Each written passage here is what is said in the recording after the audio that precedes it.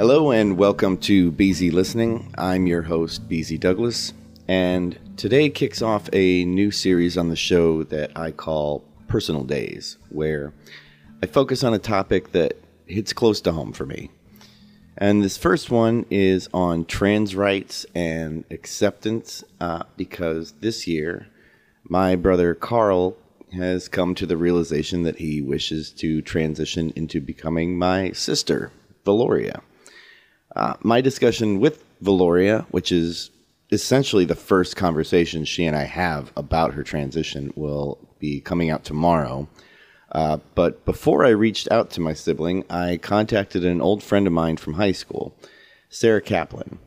Sarah is the proud mother of 2 trans children and, as such, is a vociferous advocate for trans rights.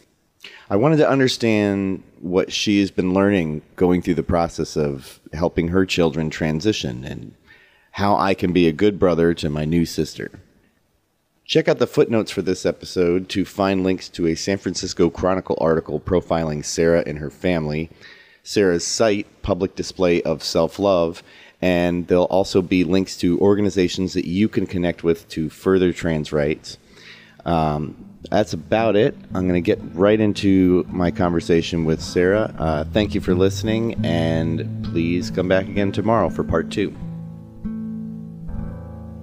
Cool. So I'm on with Sarah Kaplan, an old high school friend of mine, and I really want to thank you for taking the time. We're catching up a little bit, but yeah, I wanted to hear more about what have you been doing with the Public Display of Self-Love page, which is how I first started you, like I said, coming onto my social media radar again with that project. What was that?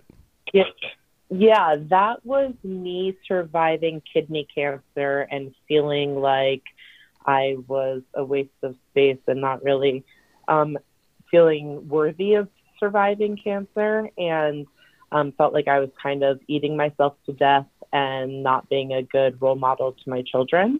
And I was really scared and came up with this plan of kind of putting my intentions and my pain and everything out there and setting some goals and using social media as a way to stay accountable to myself and to my goals. And so I made a year-long commitment and was really into it and had a lot of success in terms of, really changing how I think about myself and how I speak about myself, not just outwardly, but more in my head. And it was amazing. And I felt like the reason that I went through that process was to become a better mom. And, I felt like the more I learned to take care of myself, the better I showed up for everybody in my life. I just had more bandwidth. And then that morphed into finding out that my oldest child was transgender. And so it then became really tricky because I had been sharing a lot about my life on a daily basis. And all of a sudden I felt like I was more in crisis initially and needed to kind of stop that focus and educate myself about gender because I really was clueless. And so how old was your child? This is James?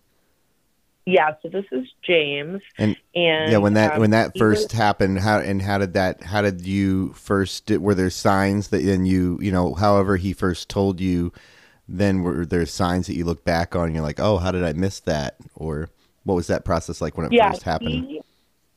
He was in 2nd grade. He was 8 years old, and he, for about 6 months prior to finding out that he was trans, he had been saying things like, I feel like I'm half boy, half girl, half gorilla. And I thought, oh, well, you're not good at math, just like your mom, and kind of blew it off. And he still is somebody who is a people pleaser and placater, and definitely goes along with everything more and doesn't like to rock the boat. So when he started asking if he could grab some boy, quote unquote, boy stuff from Target, some superhero things, it all of a sudden seemed like he was shifting into liking superheroes.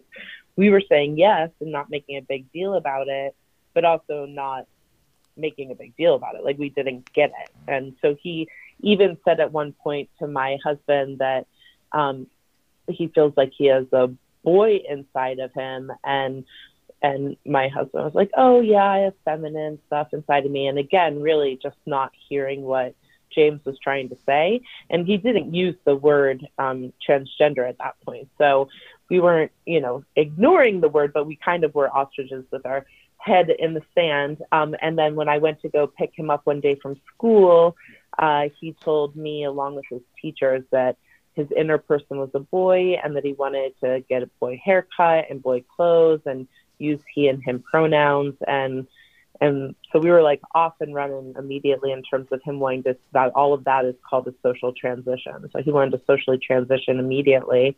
And for him, he had felt like he had kind of known this about himself for a year. So he felt like he had a secret for the last year. And so he was really eager. Did you discover that he had done some of his own research ahead of this, like knowing what this was, and knew things that you didn't about himself from trying to figure out what was going on, or was it a process of discovering what this was together when he just named it? So he named it, and there was one other child in the school that he knew of that was that had transitioned somewhat at school. It was something that this child was like playing with kind of and experimenting with. And so he was aware of that, but because of his young age, he wasn't really on the computer to Google. Whereas right now, if he was coming out at 11, it would be really different. And that's the story that I hear from most of my friends who have definitely teenagers and older, that the child or young adult comes to the parent and they not only are saying that they're transgender, but that they are doing X, Y, and Z, or want to do X, Y, and Z and like do it quickly. And it's a very difficult transition for the parents because their heads are spinning and they're probably somewhat potentially ignorant like I was in terms of gender. And so they really need to catch up quickly with their child. So when you came into having to learn about the world of gender fluidity and all of the terms and the gradations of this, what kind of smacked you in the face first as far as realizing what you didn't know? Yeah, it's a great question. So the very first night, I borrowed a book from a friend called The Transgender Child and essentially read the whole book that night. Felt like I pulled an all-nighter. I skimmed a little bit where it got into medical intervention stuff because obviously I wasn't there. But the things that jumped out right away were just the statistics of what happens to people if you're not supportive of this. The statistics of suicide are so high, and self-harm and, homelessness and having more difficulty getting a job. And it was some hard statistics to read about and to have any kind of feeling of like, this is a positive thing. It just felt scary and really gray and unknown. And as a parent, you're trying to prepare your child for this world, and you want them to be themselves, but you also want them to be safe. And so reading about something that's just a major bullseye potentially on your child was really scary. And I think that a lot of parents get stuck there and get stuck worrying about what other people are going to think or say or do. And it's really hard for them to really hear what their child or, the person in their life is telling them. I mean, in your shoes, if nothing else, I think one thing I would, when I put myself there, I would feel to some degree, at least, glad that I found out early.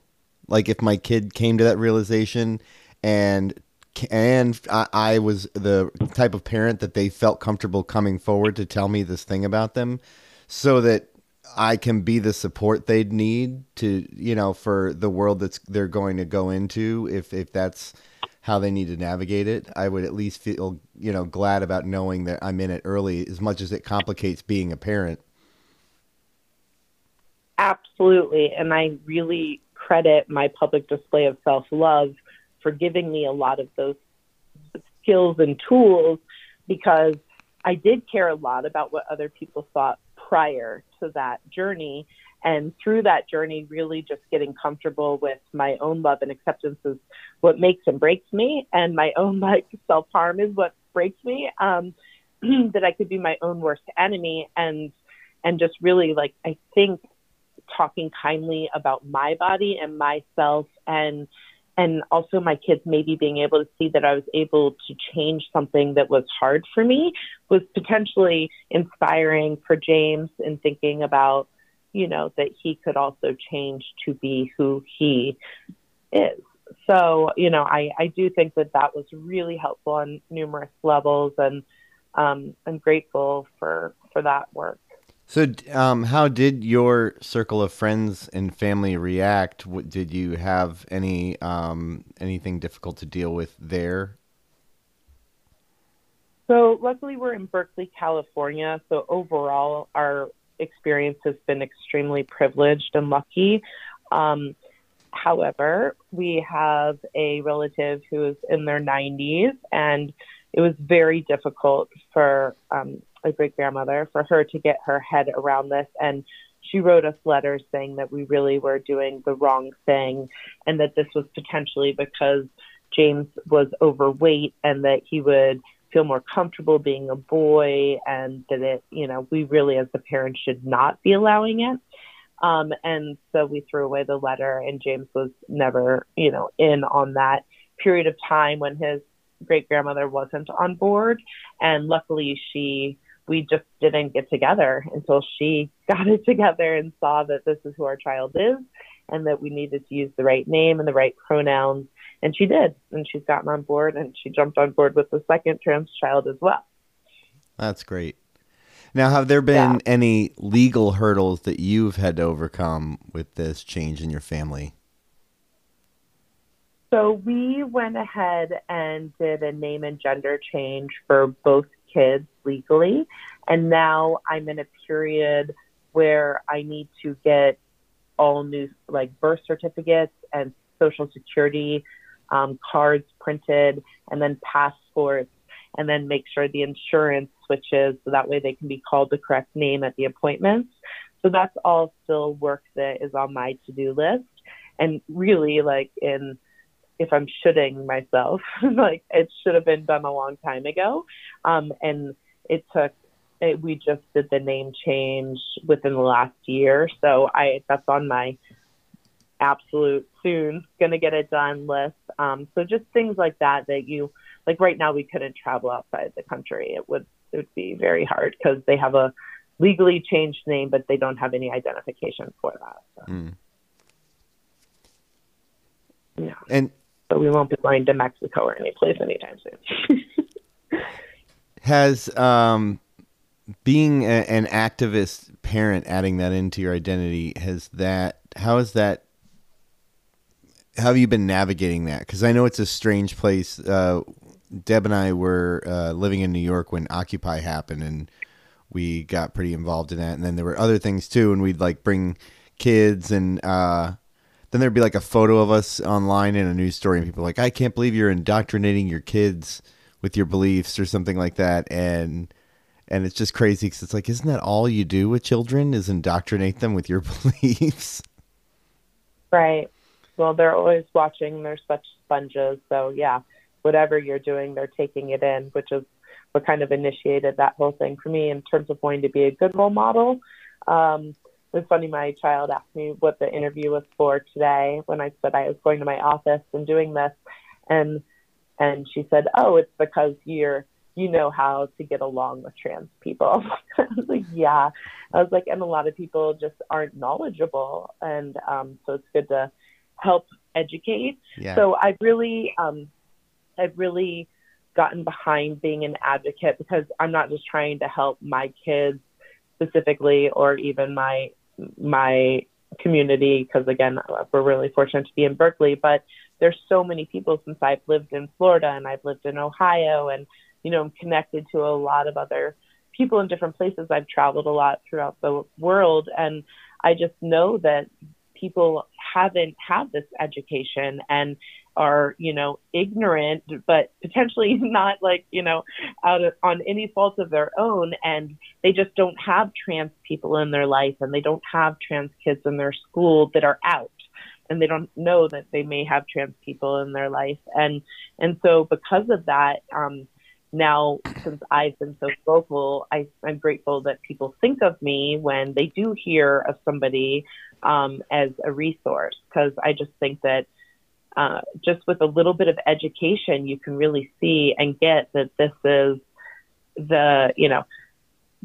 this is not a choice. No person would want to choose this this path. No, because that's the same thing I remember, like when that argument would ever get trotted out, like, say anything about homosexuality. It's like, why would anyone choose that in a world where it's so severely persecuted? Or there were things like, and I'm sure that it'll get extended to trans people who want to adopt, is saying, I don't think it's fair that they're going to raise their kids to be trans. Same way they'd say, I don't think it's fair that gays should raise their kids to be gay. And I remember a boss said that to me, and I said, wait a minute. There isn't a single gay person living on this planet right now who is, like, for the most part, who came out of a gay marriage and was raised to be gay. If anything, they were all raised to be straight. What are you talking about? Right. Yeah, the logic just isn't there. I mean, I get comments. That actually leads. I wanted to ask you about what are some of because I've seen, fear-mongering, like, anti-trans videos that will specifically, like, call out the boogeyman of, like, children being, encouraged to get these irreversible surgeries at such young ages and things like that. And I'm just curious, what are the, like, types of BS arguments do you see like that, and what's the pushback against them? Right. So lots of times they sensationalize articles and say that, even for me, that that my daughter turned into my son. Well, no, he's always been my son. I didn't know. And that leads people to believe that there's been some kind of medical intervention, which isn't true. He's only socially transitioned, which again was the hair and clothing and pronouns and name. That's not a medical transition. The first time, a medical transition potentially is happening is right at Tanner stage 2 in puberty, where there would be blockers, but blockers aren't permanent. So the very first time something permanent could be happening is like at the youngest age is 14. So, to think that these 2-year-olds, 4-year-olds, 6-year-olds who are coming forward saying this is who I am are having medical interventions or anything like that's crazy. I've also heard that, this is me, I want attention, I'm seeking this out because of that, or that I'm, that a mother is ill. Well, I'm sure all of the attention you've gotten for this has been positive and good, right? There's been no bad attention that's come from this. No, I wouldn't say that. I was being sarcastic if that didn't transmit. Just knowing how awful, like, people on the internet can be, I can't imagine. Yeah. No, for sure. But I mean, it has been, because of being in Berkeley, it has been positive. And again, even people reaching out, there is positive pieces of this. But in terms of the hate that people feel free to give online is crazy. And unfortunately, some people weren't just online. They were IRL friends, through my husband and I, that just through the community of people who were very clear that this isn't okay with them, and they feel like we're doing the wrong thing in terms of supporting our child. And definitely there's another level of also being public about it. Even our family initially, because we worked with the San Francisco Chronicle on a big story that they were with us for almost a year, creating the story, or watching us to create the story. My parents had hesitation just because the kids are so young, and the quote unquote, like, what if they changed their mind? Like, what would happen? And, at the time, what I'd say about this is, you asked me earlier about, how's this changed, like, as being a parent. Like, no parent knows what's going to happen to their kid. If their kids, who's going to bully their kid, who's going to love their kid, if their kid's going to want to have children, if their kid's going to be able to have children. Like, none of us have a crystal ball that tells us that at this point. And what's scary for a parent of a trans child or a non-binary child is that we're making decisions with our children and with our doctors to for instance, block puberty. And so that's a big choice. And most people aren't needing to make decisions without that kind of crystal ball. Yeah. Well, yeah. And the reason that this topic also came up for me is, I think, as I mentioned briefly, my brother recently, he's very, he can be a hermit. He can be hard to like keep tabs on in general. But then, on Instagram, all of a sudden we see, he's posted a picture of himself and he's a beautiful lady. And then finally, like, and we just won't hear from him for a long time. Like he's just bad about keeping in touch. Finally, get in touch with him and we were hanging out probably for someone's birthday. And I finally got to ask him about it. I'm like, so what is going on? Or is this drag, or is this something you've always sort of felt and you're just now expressing? And I was not aware of like, and he's still exploring this too. It's kind of why I talked to you before I talked to him, because I was interested in learning about this from you and then talking with him, because he said there's a lot of questions he hasn't even asked himself. But one thing he said about it is what basically happened is he dressed as a woman for like this big event at a gay bar, and he just loved it. And he says what he experiences is not gender dysphoria but gender euphoria. And I was never aware of this term. And so it's like where it's hitting for me is it doesn't sound like he's been struggling like his whole life and felt like society has kept him from fully expressing himself. But now he's feeling freer to explore this thing, which is beautiful. But it's like I said, it's this interesting gradation of struggle within trans communities where you have kids just trying to navigate, be allowed to express themselves as how they feel honestly. And it's more of like this life or death thing. And my brother, he's like, well, I dress as a woman whenever I feel like it. He can pass very well for whatever that means. And his family, we're not really, no one's ostracizing him. It's maybe like my mom's like, what is going on? But it seems like he doesn't have that same level of struggle. And it's like any issue, it's like when it's finally there's someone that's close to you, then you start looking at it in a different light. And I certainly the number one thing that does come to mind is just like, well, I would really hate it because he's in Southern Ohio. He's in Dayton, Ohio. It's not necessarily like metropolitan as Columbus or something like that. And if the wrong hateful person, sees him now, that's in me where I worry about him. Right.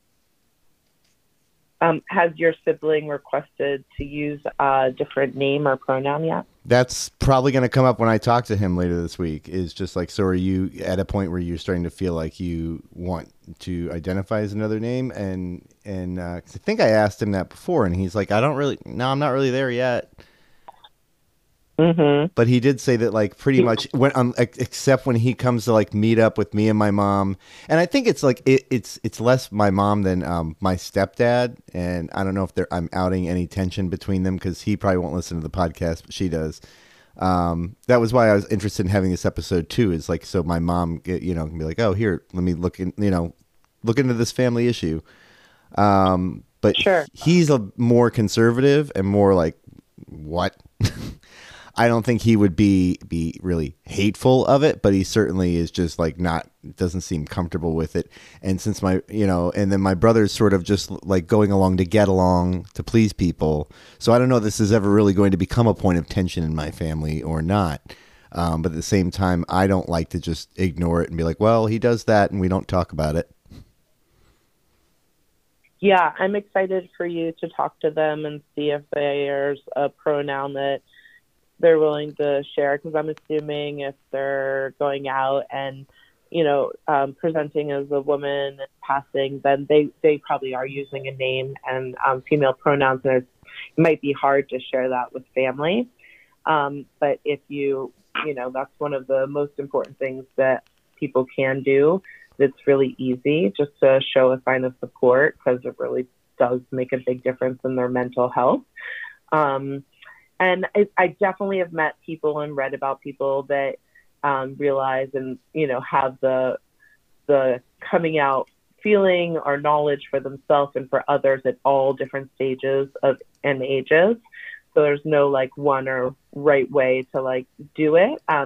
Although most people that I'm as friendly with and close to are, dealing with children. And so we are used to just younger kids. But when I've read about it, there's red flags that go off at various times and ages based on hormones, and that with a surge of hormones that those red flags could go off. And for my oldest, for James, it was 8, and that's a common time for trans boys, because there's a surge of like prepubescent hormones that could indicate that red flag. Whereas with trans girls, you see it much younger, kind of in kindergarten. But I think there's something to that as well, that it's much more upsetting for most people to see, a child that they believe is male dressed in a dress versus a child they believe to be female dressed as a quote unquote tomboy.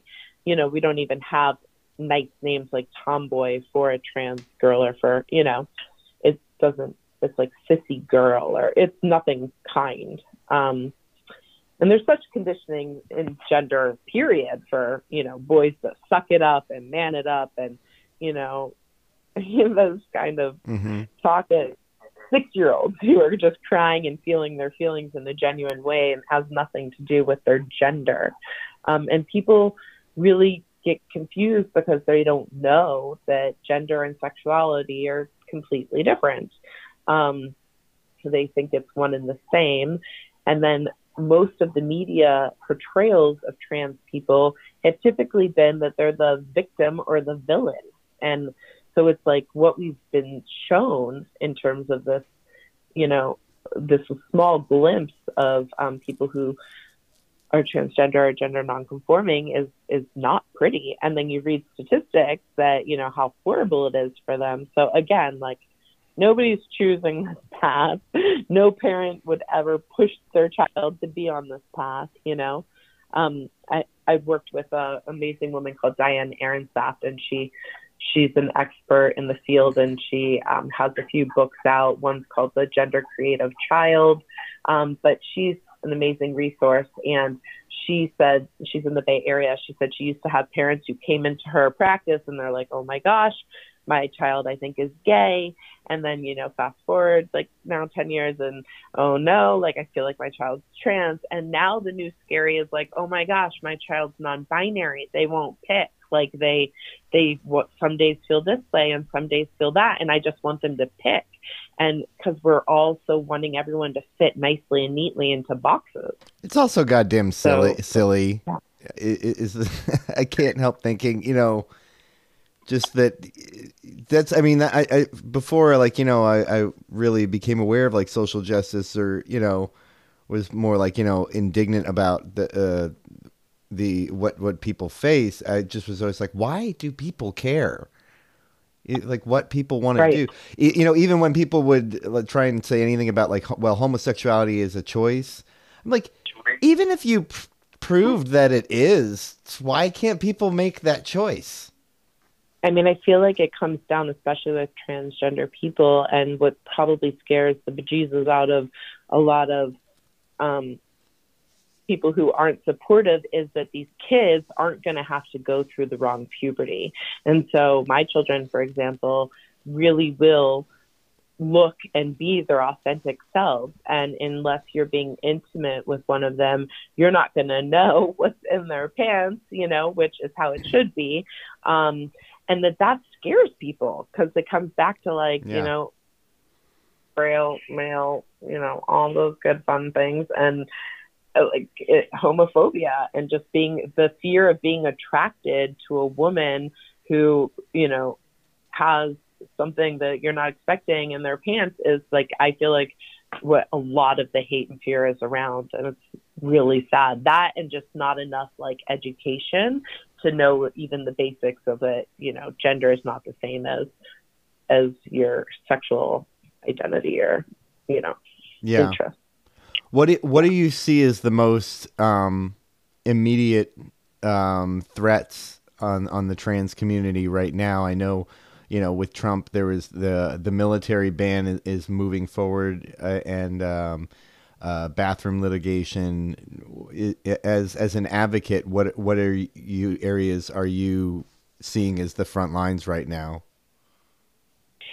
I think schools overall are a battleground to get our teachers, being paid the right amount, and then to also offer them enough education so that they can have good community classroom culture to have kids feel comfortable and be comfortable and have other kids be comfortable and knowledgeable. And then that'll change everything, right? If we have generations of children who actually are able to feel feelings and be validated in that and supported. And, it's hard for teachers because they're trying to get so much done and they don't have the training.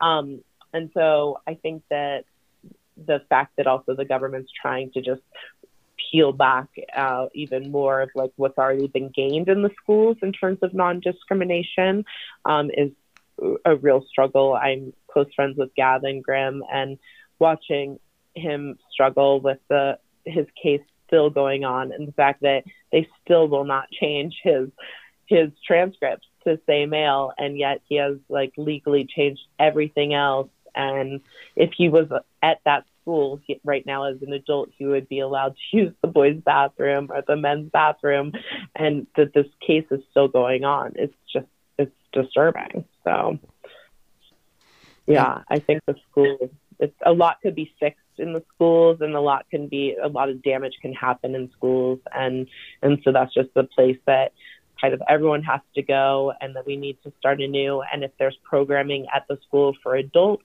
to come in as well, and so the kids can help lead the parents to the accepting. That sounds like a really big. It sounds like a really big effort. Just because when I think of, changing schools the way they are, it's got to really kind of happen at in these regional local levels. Or it's hard to imagine how, you can just wave a federal magic wand and fix this problem. No, you can't. It's like district by district and state by state. And those fights are going on now all over. And they're crucial just because in areas like Ohio, trust me, there's transgender people, and those kids and those families are there, and they want to be able to be out and be themselves and not be scared, just like your sibling. And, it's until this work is done nationally, it doesn't matter that it's better in Berkeley. If you just go 20 minutes outside of Berkeley, it's closer to Ohio than it is Berkeley. So the work needs to be done here as well.